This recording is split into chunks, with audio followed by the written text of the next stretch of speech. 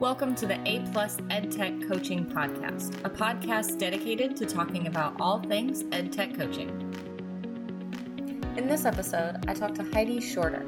Heidi is a technology teacher from Maryland who turned technology coach during the pandemic. She shares her experiences throughout the pandemic and her vision for EdTech coaches in the future. Hi, my name is Heidi Shorter, and I am currently a technology educator in Howard County, Maryland. And my current position is teaching technology classes to kindergartners through fifth graders. About 14 years ago, our county came up with a technology program. So similarly to kids going to PE, art, music, media, they also go to technology class. So that's been my role for the past 14 years in the elementary setting. And again, I'm in Howard County, Maryland. Is where I teach, and I've been in the role since they started the role 14 years ago. It has definitely even changed in the last 14 years, and it's certainly exciting, and I do something new and learn something every day. So is that full-time? Is that you have classes all day with just planning like any other? Correct. Yep, it's full day, so we are responsible for teaching. They've adjusted it a little bit. We started out with teaching every grade for an hour a week. Budget cuts came into play, and so they had to cut some of our position. And so we see half of the school for an hour a week, and then we see half of the school for a half an hour a week. And so right now it's kindergartners we see for an hour, third and fourth graders we see for an hour, and then we see first grade or the other grades we see for a half an hour. Right.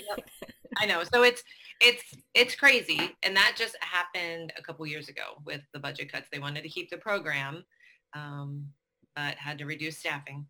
And so reduced it by cutting hours of the technology program. Yeah. Budgets are tough. I mean, that's kind of at the heart of a lot of troubles is in education. I mean, absolutely. Honestly. Absolutely. And I feel as though right now budgets are even taking a harder hit. And I don't know if I'm jumping ahead, but when COVID hit and they ended up buying every student in the county, which we have 80,000 students, and they ended up buying them a Chromebook. Yeah. So yeah, where did that come from? Yeah, exactly. Well, there was a lot of federal funding. So I know as a director myself that there was a huge buckets of federal funding that came down. There's more that's coming down right now. My question as a tech director is how are we going to sustain that? Correct. So if they bought 80,000 Chromebooks, or, it might not have been 80,000, but right. they bought a whole bunch to try to get to that 80,000. Great. That's awesome. But all of those devices are going to die at the same time. And how do you plan for sustainability if that wasn't already written into your budget prior to COVID-19? Absolutely. And I think at this point, because so much has been changing in the past year, month to month, week to week, sometimes day to day, I think a lot of the computers that were handed out in our county came from schools. Like we had, I think, 6 to 8 carts in our school. Mm-hmm. So we had to go in, we had to, disassemble the carts and then let the county know, okay, so we have X number from our carts. This is how many more we're going to need. Right. So some of them are new, some of them are a year old. Yeah. When you say 6 to 8 carts, what kind of ratio was that? And it doesn't have to be device to student, but I mean, if you could just describe so that we could understand what that ratio looked like prior to COVID. So we have kindergarten through fifth grade in my school. Mm-hmm. And depending on the grade level, there's an average of 4 to 5 classes per grade. So each grade had their own cart mm-hmm. that they could use, which was 25 computers per cart. And then there was also a cart for the technology teacher, which is me. And I also have a partner because I have a very large school where I work. Mm-hmm. So we have over 800 students in our school, and I have a part-time partner. That's a pretty big elementary school. It's a very big elementary That's like a small city with small children. Yes, it is. So your official role as a technology teacher, can you describe how your role transitioned when you moved into remote teaching and learning and as COVID hit? Absolutely. So our county uses a learning management system. We use Canvas in my school. And we implemented Canvas, I'm going to say it's probably been about 5 to 7 years ago, Canvas came into play, and it was, it's used a lot at the middle school and at the high school level, but not necessarily so much at the elementary level. Mm-hmm. Because, I mean, obviously the kids are different. They have, an hour to a half an hour of tech time a week. So when they came to technology class, we would start introducing Canvas to them probably by third grade, fourth grade. Fifth graders, we got in there a little bit more so that when they transitioned into middle school, they were more familiar with Canvas. And I know Mm-hmm. for me as a technology teacher and someone who has tech skills, when I first learned the Canvas platform, it was very confusing to me because it is a secondary educational platform. Right. And and so the county bought it because it kind of fit their bill and what they needed in their budget. And, the way it fits into the back end of the system with, the attendance and all of that, that goes into keeping everything in, The data straight. systems for the student Correct. information. Data. Yeah. So anyway, so we've spent, as technology teachers in our cohort, we've spent several years learning Canvas and how to implement and use Canvas to, to give instruction and to introduce students to it, little by little.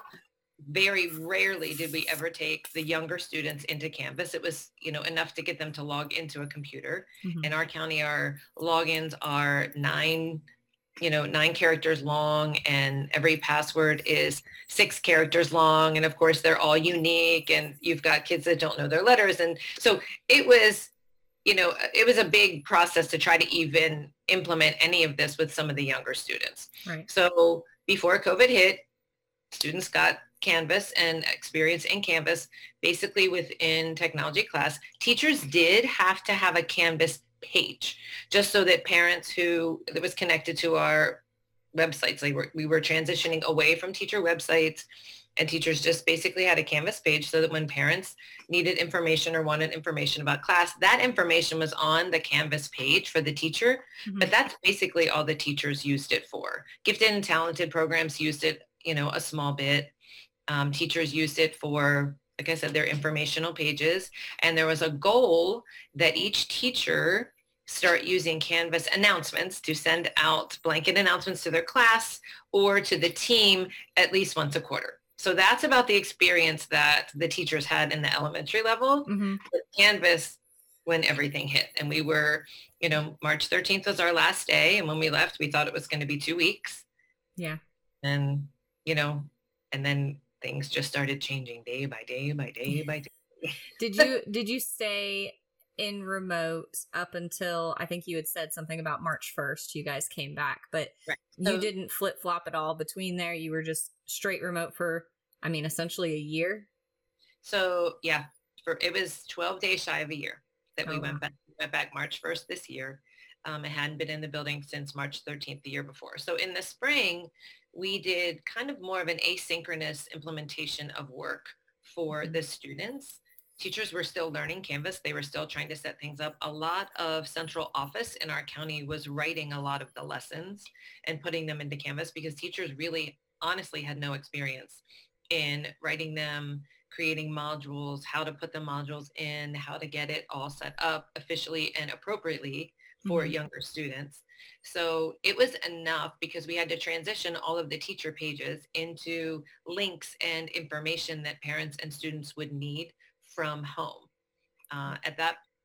We had students at that point were able to request a Chromebook, but if they had a home device, they were asked to use their home device. So last spring, it was asynchronous learning, use your own device. If you need a device, we will get you a device.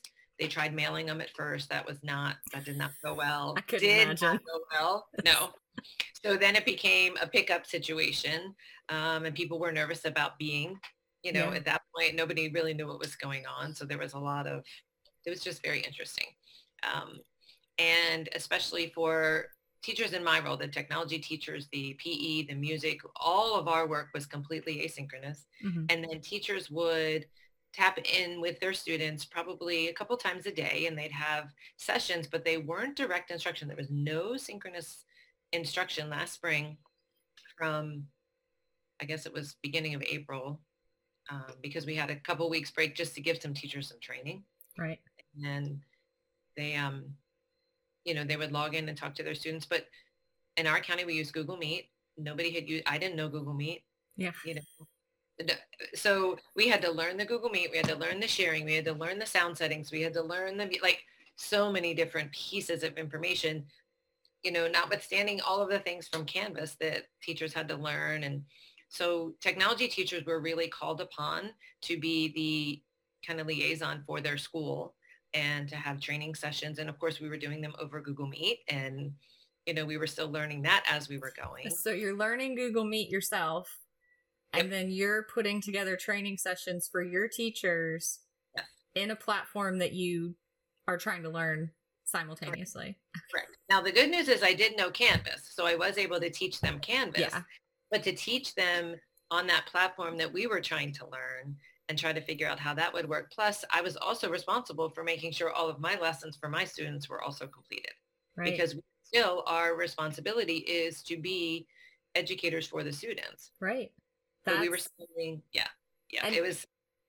So you were essentially going in, you were doing professional learning sessions. About how often would you be doing that? All day. All day. Honestly, all day. We would have technology teacher meetings on Google Meet.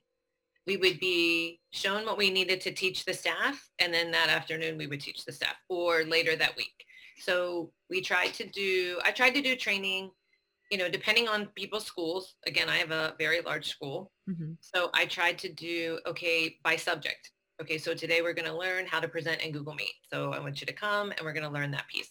Or today we're going to learn how to create your Canvas page and make it uniform so that parents understand and know what's on there, because they kind of wanted all the pages to be somewhat similar, because parents were also, just trying to learn. And if my fourth grader's page was different than my kindergartner's page was different than my second grader's page, that was really tough.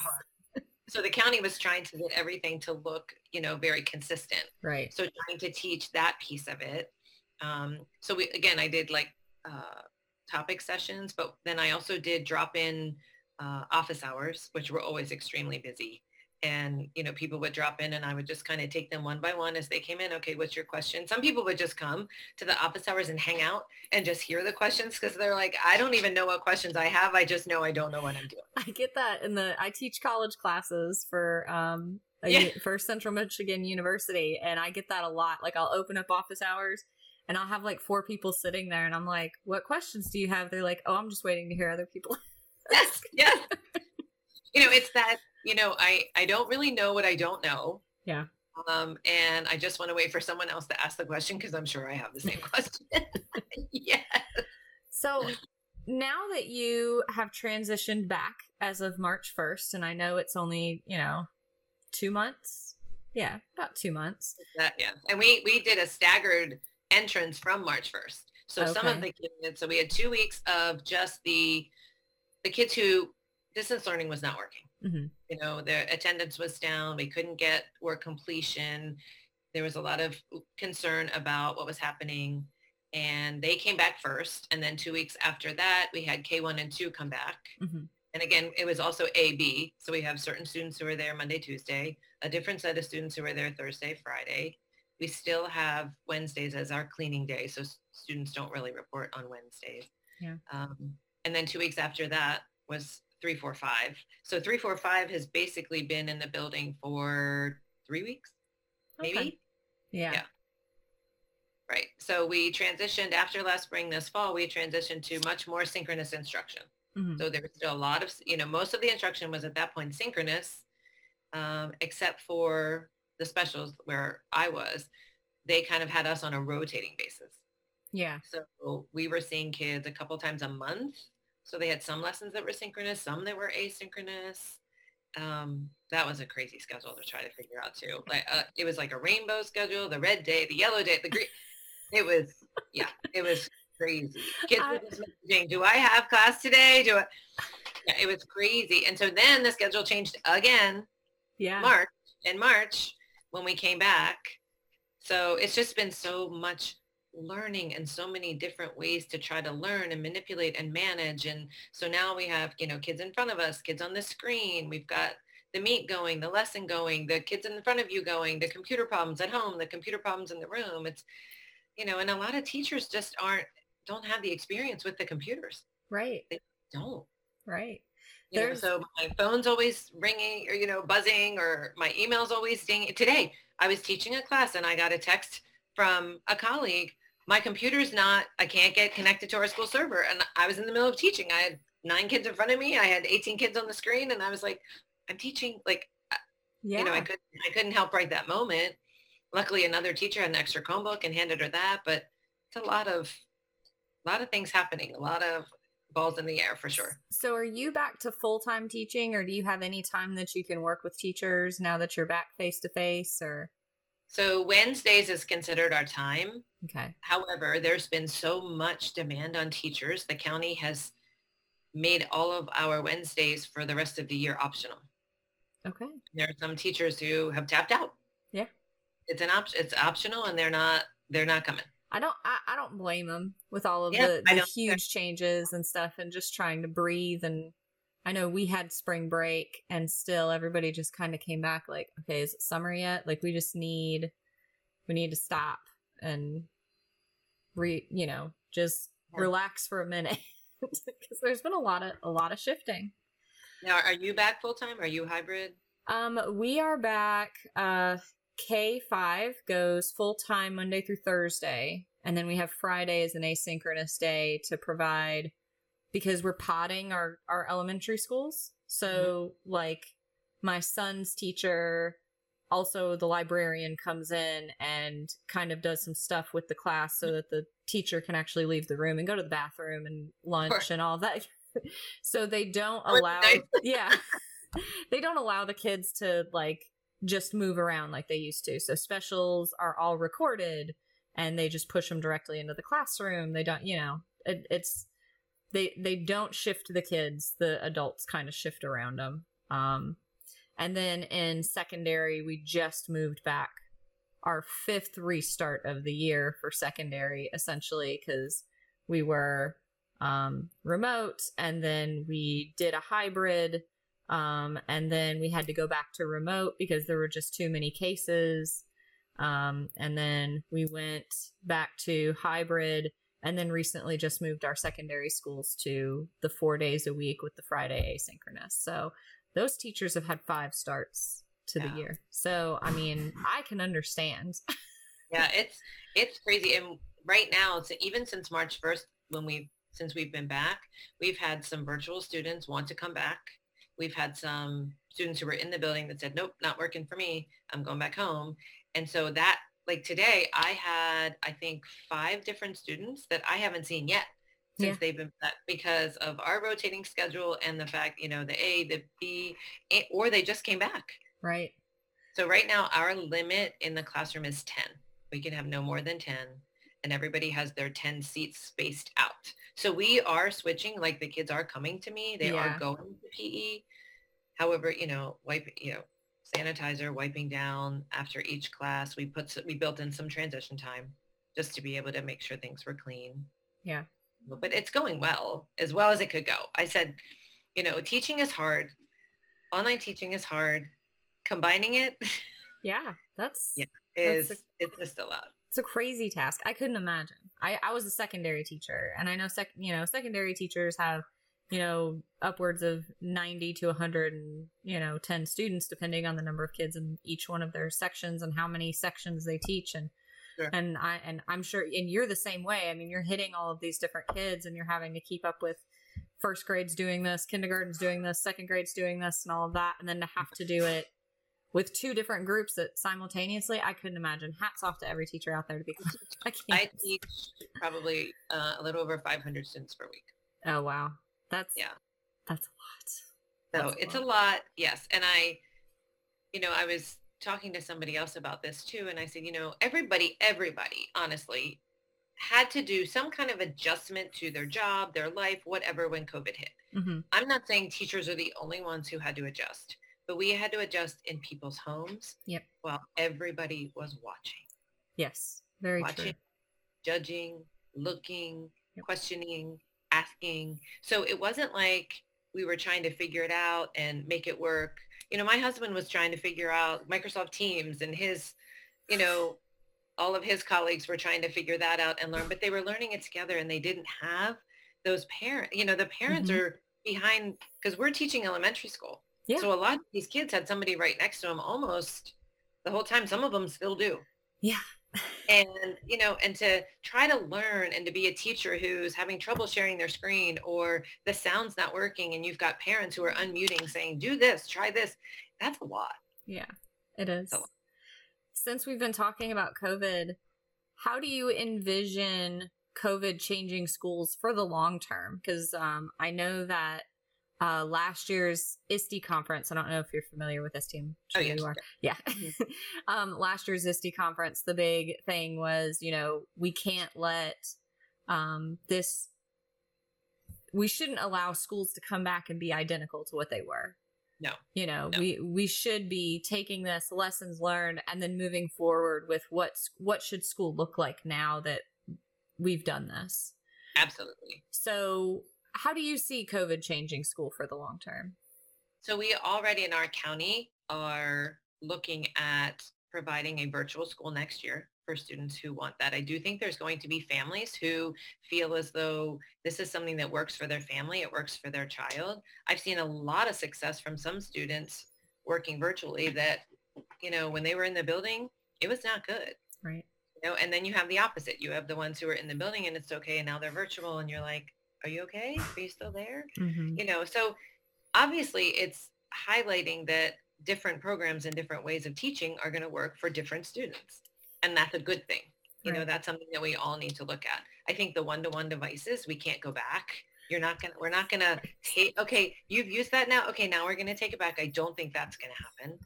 And so when we do hopefully get back to a full-time situation, our teachers are going to have to try to continue using these devices. We don't want them sitting on a shelf, yet we don't want them maybe being the only thing that teachers use either. So trying to figure out the balance between when is a good time to use the technology, when can I infuse technology in my instruction and enhance what I'm doing and how I'm delivering things to my students without it being too much or without it, getting in the way of that one-to-one and being in person with the students and not having that device in front of you.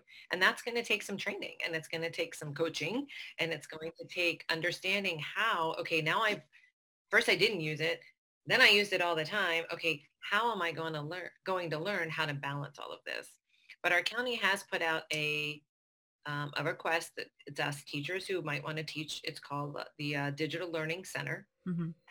And so it will be for students who will be completely remote. Parents have to opt into it. And they're asking them to opt in for the year. It's not going to be a back and forth, oh, this isn't working, now I'm going to come back in. But there will be a digital option for families. And so there will be teachers who will basically be creating a digital school. And they'll have their own, I believe they're going to have their own administration and they're going to have their own, staff that they work with. However, when it comes to secondary and sports, students will be able to participate, I believe. And there's still, again, there's information sessions. But from what I understand, they will be able to participate in activities with their homeschool, but their learning and their education will be through the Digital Education Center. So I do think you're going to be having students who are kindergarten through 12th grade who are learning online, and that's their choice, and that's what their families are going to choose to do. And that's, and that's a way for parents to actually have a little bit of, of a stake in, okay, this is how I see my student learning. This works for our family. And, so I don't think it's going to go back. I think we will have some type of digital education center that students are going to be virtual. I wonder how it's going to affect staffing. Well, I mean, you and I were talking about budgets and how hard it is to budget as it is. And I mean, you're already talking about one-to-one devices being the norm, that being the case. I mean, we're looking at refresh options. Those devices only last in the hands of a student for maybe 5 years. And the way some of them look as they've come back into school, I'm not sure they're going to last that long. Oh, yeah. Yes, that is the struggle. I've seen middle schoolers walking down staircases just shove their device down the staircase. Like, let me just see if it'll float down the It's like, what are you doing? I've asked, a student comes in and opens their computer. I'm like, where are the keys? Yes. Oh, they fell off. They fell off. Okay. Yeah. And one thing that I would love to see, honestly, is the school systems really kind of hold the kids and the families responsible and a little bit more accountability for using these devices and using them appropriately and using them for education. This is what this is for. Yes. It's a constant battle. Sure. Being, at the central office version of that, it's a constant struggle to balance the, holding people accountable and then trying to understand, you know what I mean? Absolutely. It's almost, you have to take them all by a case basis, but yes, taking that, hey, this device had, this many keys when we started, and there are 0 on it. So, I mean, if 1 or 2 had fallen off, you should have brought it into us, stuff like that. And I Absolutely. wonder if maybe some parent education options. I think if, you were looking at tech coaching, mm-hmm. I think that would be a great piece for the tech coach to have as part of their responsibilities, is holding parent nights or parent communication about care, about digital citizenship, about what to look for with their students right. at home as well as at school, especially because this is a school issued device. Yeah. That you're using. Yeah. And I know a lot of parents did reach out and say, how do I block something? How do I keep my kids here? How do I, and there are certain ways that we have to all set up, depending on your school system, kind of set that umbrella of security on the device, that you're allowed to do some things, but you're not allowed to do others. But when you're on a home Wi-Fi, some of that doesn't even necessarily. It's really hard to manage. It's very hard to manage, especially if they figure out what a VPN is. and then you just kind of, you block as many of those as you can. I mean, we even work with a company that they crowdsource all of that type of information. So if one school catches a VPN and they report it or whatever, then it'll block on mine too. And, all of that. So they do a really good job of it, but there's a new VPN popping up every, hour. just so they can proxy around and go to whatever they want. And I've had conversations with parents going, I was trying to block them, and they found the way around, and we've blocked that VPN now. So hopefully they won't find another one. I mean, that's a reality. And that's another thing that I'm very, I don't know, I'm very passionate about digital citizenship, especially for these young students. Mm-hmm. I do think a lot of these parents don't even understand, some of the dangers or some of the things that are out there, and some of, that was what we taught in tech class. It was about your digital footprint, about what to watch for, about what to look for, about, what to be aware of. If you see something, what do you do? Like, what are your strategies? And, now they're, they see me an hour a week, Yeah. That's something that I would love to see a coach be able to go in and work with teachers and say, here's a great way that, we can implement your math lesson, and we can also throw these digital citizenship skills in, because that's something that now should not be a separated piece of a curriculum that they see me for once a week. If you're on that device, these are the rules that you need to follow, no matter where you are, no matter what you're working on, no matter what teacher's in front of you, whether you're at home. These are important safety rules to keep you safe, keep the device safe. Yep. So we can all proceed with this in a positive way without, We have edtech coaches in our school district, and I work with them. And that was one of the things we had started before COVID was, in kindergarten, what are the discussions? In first grade, what are the discussions? In second grade. And we were just ready to roll that out this coming year. Like we had gotten through most of it, and we were like, okay, come by the end of the year, we'll have this, we'll be able to present it to teachers, we'll be able to do professional development on those types of skills, and then how to embed it in the curriculum, just like you're talking. And then COVID hit and everything kind of went, but we're hoping to go back to that. Point, the teachers just want it to work. Yeah. They just want the video to work. And so they're pulling up YouTube to show the video and all the stuff on the side. I'm like, no. There's ways to embed it. There's ways that you can block out the things on the right there. But know those things Right. because they haven't been educated on those things. They're just trying to get through. And in your You know, current role, you can't go in the classroom while they're no, teaching and no, observe and then provide. because I'm teaching my students. Right. So I've got kids coming to me all day. Part of our responsibility as tech teachers, and there's a little bit of time built into our schedules for professional development. But I feel like at this point, a lot of times it's me answering questions Yeah. or something, or, trying to get the computer to work or trying to fix a student's, a lot of troubleshooting. Whereas it's not as much training as it was because they're kind of in it now and they're doing what they can. But when I see sometimes, and it's, to no fault of I'm not faulting them at all. They're just trying to do it and Right. get They're trying to through. survive. They don't know. I'm like, please try not to pull up YouTube while you're sharing your screen. Like, have your video ready, or have it full screen or something before the kids see all of those things. And because it's like kind of a subliminal way of saying, look, just go to YouTube and find the video, which of course kids are going to do that. Right. But that's the biggest complaint we have from elementary school parents is YouTube. I get it all the time. And I have 3 children myself, and all 3 are in elementary school. We got to the point where just because with YouTube, you watch something and then it plays something else and then it just keeps going. And then sometimes I would really be like, what are you watching now? Like you'd hear something and you'd go, whoa. How'd you get from here to there? Yeah, we were on Minecraft like 5 minutes ago. How did we get to a video game like Grand Theft Auto that I don't want you anywhere near? Like right now, you're little. You're not ready for that. And we actually ended up in my house. We don't let our kids on YouTube unless it's for school. Right. And unless it's filtered, because we have a YouTube filter, in our school district. And does it hit everything? No, YouTube is vast and it's very hard to, the number of videos that are loaded every single day.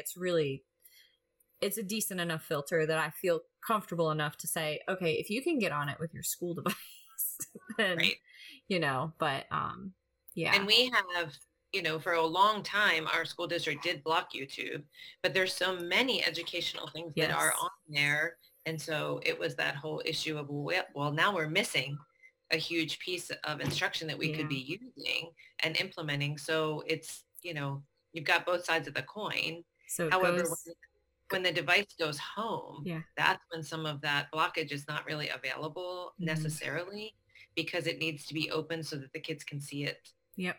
When they're at school. Yeah. So we do have a new piece of software that we're using where while we're working with the students, and we're only allowed to use it while they are assigned to us. So if I've got a kindergarten class from 1 to 2 on Mondays, that's the only time I can use it.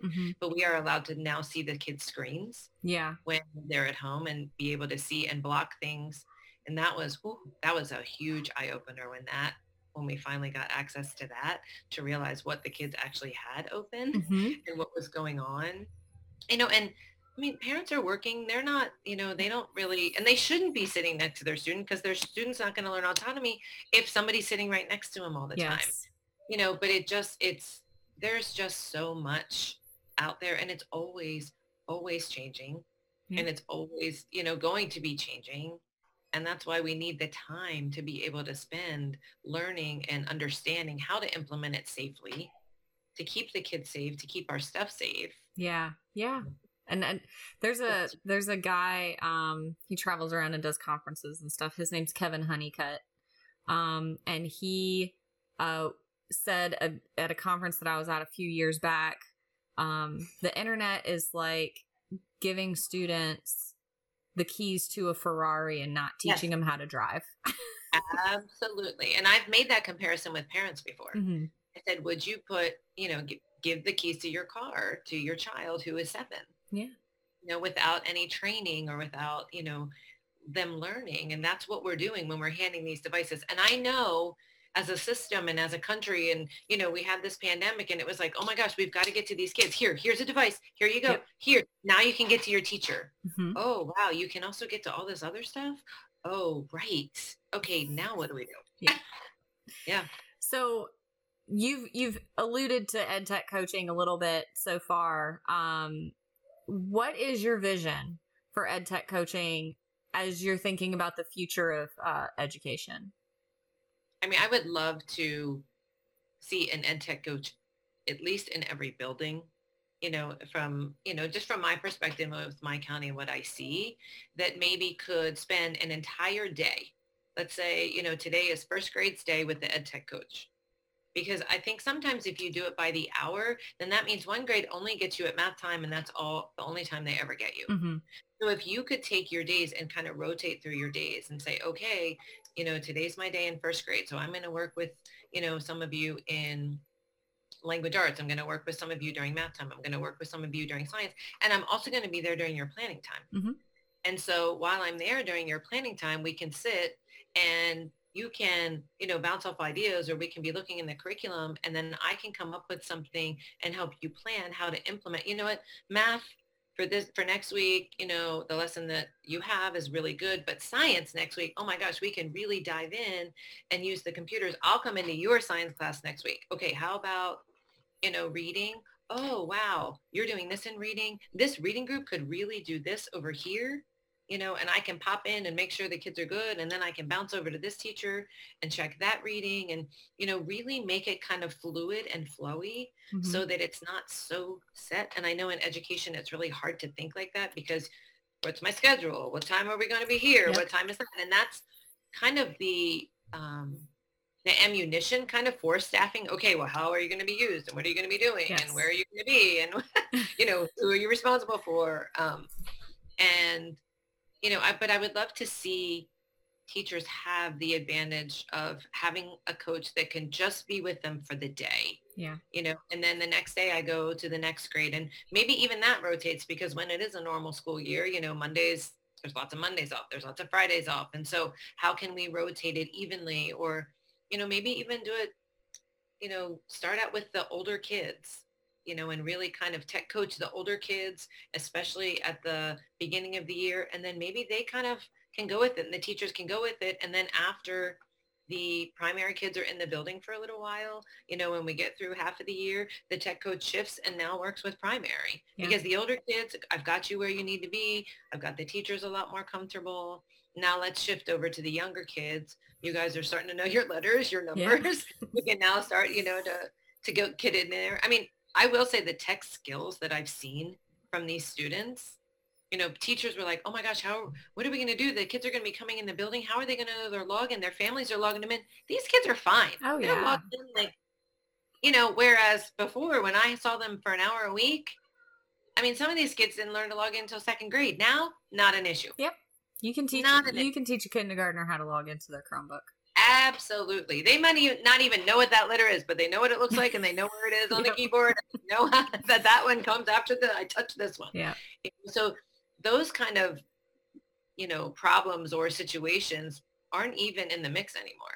And I know, or not, I don't know, but I assume, or I would predict, that some of the problems we're seeing now aren't going to exist in a couple of years, because it is always changing.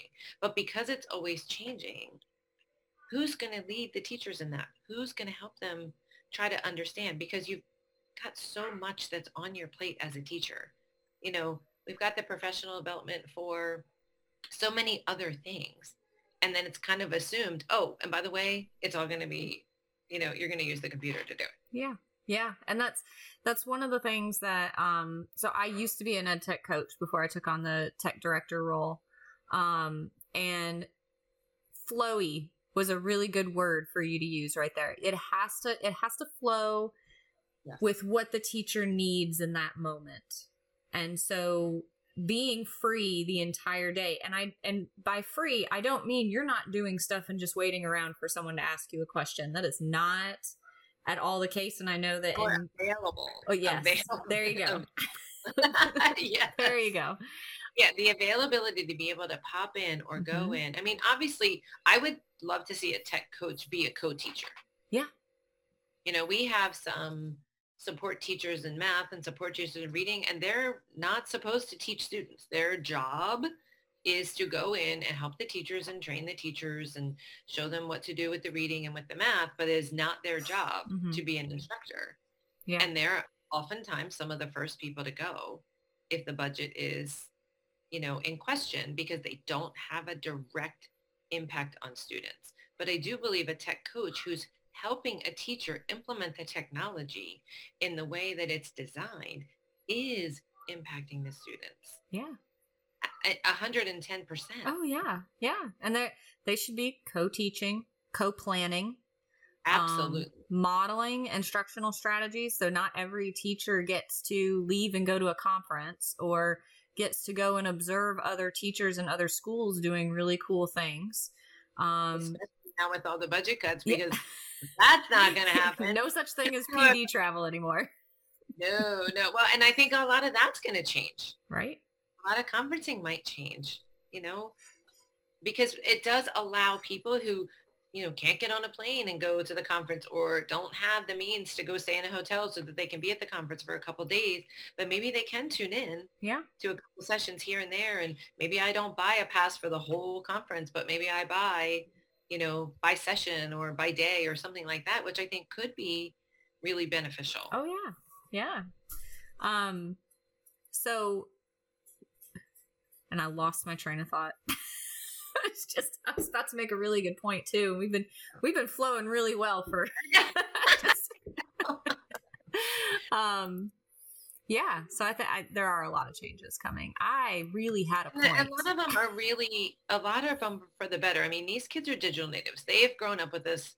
They have no fear. The teachers are the ones who are afraid. Mm-hmm. And I remember last spring when everything was happening and the teachers were like, they're not going to know. I'm like, I'm telling you, these kids know Canvas better than you do. Mm-hmm. They're going to be fine. When you say open your Canvas page, they're going to be fine. They're going to know what you're talking about. I don't know. I'm like, trust me, it's okay. They're not afraid like you are. Yeah. And so because they're not afraid, they're ready. They're ready for a teacher that's like, okay, let's do this. Yeah. We have a long-term sub right now. And I mean, oh my gosh, the poor thing. She's like, thank gosh, this one student is in my class. He's always telling me how to do it. Always telling me, okay, this is what you need to do now. She's like, thank goodness he's there. If he's absent ever, I'm going to be, beside myself, because he's the one that gets me through if my screen sharing's not working, or if, my cursor isn't where it needs to be, or I've lost some, so the kid, it's a great opportunity too for kids to see that you don't have to be perfect. It's okay to make mistakes, and that we're all learning together. That's one thing I think that has really been a huge benefit to all of this, is kids are saying, oh, my teacher doesn't really understand or know, or they're just learning with me. Yeah. And so it's okay if I make a mistake because my teacher's making a mistake. Yeah. That piece has been huge. Yeah. And has made, I think, some of the kids who don't always get it right and are kind of nervous feel a little bit more comfortable. When they see, don't really, not really sure here if it's going to work, but that's technology every day, right? Right. I mean, just trying to jump onto this meeting, my internet decided it didn't want to connect to my computer, and I have no idea why. I had to shut the whole thing down, restart it, get it, right. Right? So it is what it is. And it's, it does seem to be the answer to a lot of the problems. Just turn it off and restart. Turn it back on. Yep. Up and restart. But yeah, the ed tech coach is definitely somebody that I think can be a catalyst. So that way they're not getting, you get the professional development, or you've gone to the conference presentation, or you've listened in on something really cool. And you can look at that person as a teacher and say, I want to do this, but I'm a little nervous. Can you come help me? Absolutely. And it's just a collaborator. And we try to teach kids all the time to collaborate with each other. Yes. But then we end up in... we have to model what we're asking them to do. Yes. I say that all the time to teachers. I'm like, if you are okay if the kids make a mistake and you're trying to teach the kids, I'm like, it's okay if you don't know what you're doing when you're out there. And it's okay for them to see you ask the question. Yeah. Yeah. But how do you convince the Board of Education members or whoever it is that, that this is so important, and that these, you don't want to say, well, the teachers don't know what they're doing, because that's not really the case. That's not the truth. Yeah. Not the case, but that the teachers need it to be able to be more confident and to be able to understand the better and the safer ways to implement the technology that's not going away. It's not going away. It's just going to keep getting more complicated and, more things coming out. So just trying to understand and convince how can we, you know, portray that need to people who are making these decisions who probably haven't been in a classroom for a long time. Yeah. I agree. Well, we have been talking for quite some time, and I really, really enjoyed having you on, and I appreciate you for coming and sharing your experience with everybody and your thoughts on the future of education. And so thank you so much. Oh my gosh, I so appreciate you having me.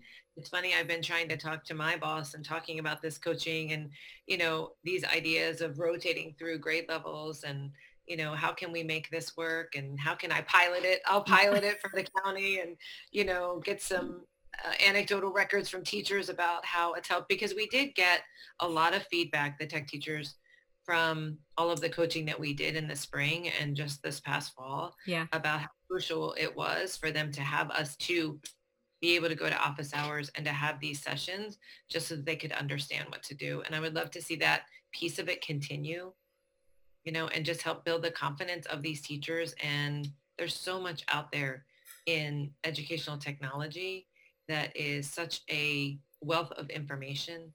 Yeah. And the teachers just don't have the time or the knowledge. And that coach could really bridge that gap. Yes. And it's forever changing. Changes every other day. And if the education is changing and the technology is changing, then maybe the way we look at the positions needs to change too. I agree. Well, thank you so much. Oh my gosh, Ashley, thank you so much for having me. I had such a blast talking to Heidi. And if you are an edtech coach, a principal who's worked with an edtech coach, a teacher who's worked with an edtech coach, or a teacher who just wishes that they had an edtech coach who would like to talk about what services an edtech coach would benefit you for, please feel free to go to edtechcoachingprimer.com, go to the podcast page and fill out the form. I'd love to have a conversation with you.